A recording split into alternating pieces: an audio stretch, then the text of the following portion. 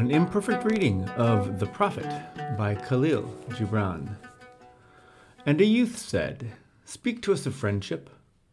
And he answered, saying, "Your friend is your needs answered. He is your field, which you sow with love and reap with thanksgiving. And he is your board and your fireside. For you come to him with your hunger, and you seek him for peace. When your friend speaks his mind, you fear not the nay in your own mind, nor do you withhold the I. And when he is silent, your heart ceases not to listen to his heart. For without words in friendship, all thoughts, all desires, all expectations are born and shared with joy that is unacclaimed. When you part from your friend, you grieve not, for that which you love most in him may be clearer in his absence, as the mountain to the climber is clearer from the plain. And let there be no purpose in friendship save the deepening of the spirit. For love that seeks aught but the disclosure of its own mystery is not love, but a net cast forth, and only the unprofitable is caught. And let your best be for your friend. If he must know the ebb of your tide, let him know its flood also. For what is your friend that you should seek him with hours to kill? Seek him always with hours to love, for it is his to fill your need, but not your emptiness. And in the sweetness of friendship, let there be laughter and sharing of pleasures. For in the dew of little things, the heart finds its morning and is refreshed.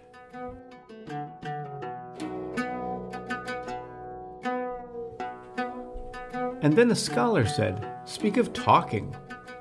And he answered, saying, "You talk when you cease to be at peace with your thoughts. And when you can no longer dwell in the solitude of your heart, you live in your lips, and sound is a diversion and a pastime. And in much of your talking, thinking is half murdered. For thought is a bird of space, that in a cage of words may indeed unfold its wings, but cannot fly.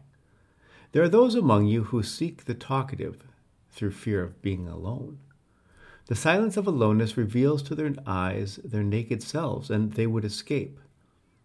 And there are those who talk, and without knowledge or forethought reveal a truth which they themselves do not understand. And there are those who have the truth within them, but they tell it not in words. In the bosom of such as these, the Spirit dwells in rhythmic silence. When you meet your friend on the roadside or in the marketplace, let the Spirit in you move your lips and direct your tongue. Let the voice within your voice speak to the ear of his ear. For his soul will keep the truth of your heart, as the taste of the wine is remembered, when the color is forgotten and the vessel is no more.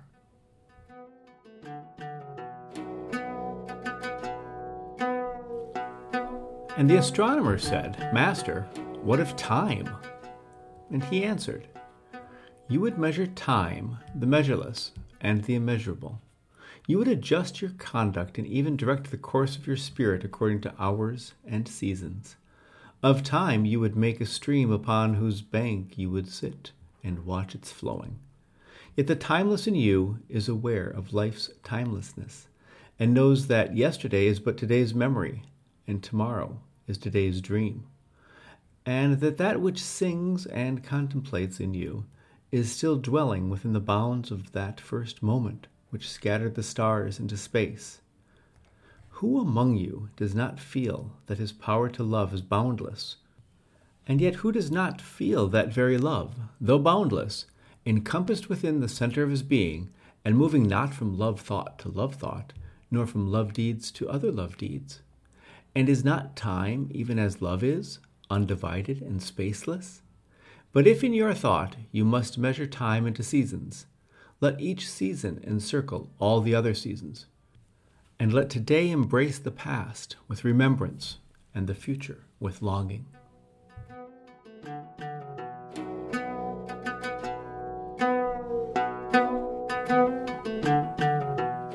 And one of the elders of the city said, "Speak to us of good and evil." And he answered, "Of the good in you I can speak, but not of the evil. For what is evil but good, tortured by its own hunger and thirst?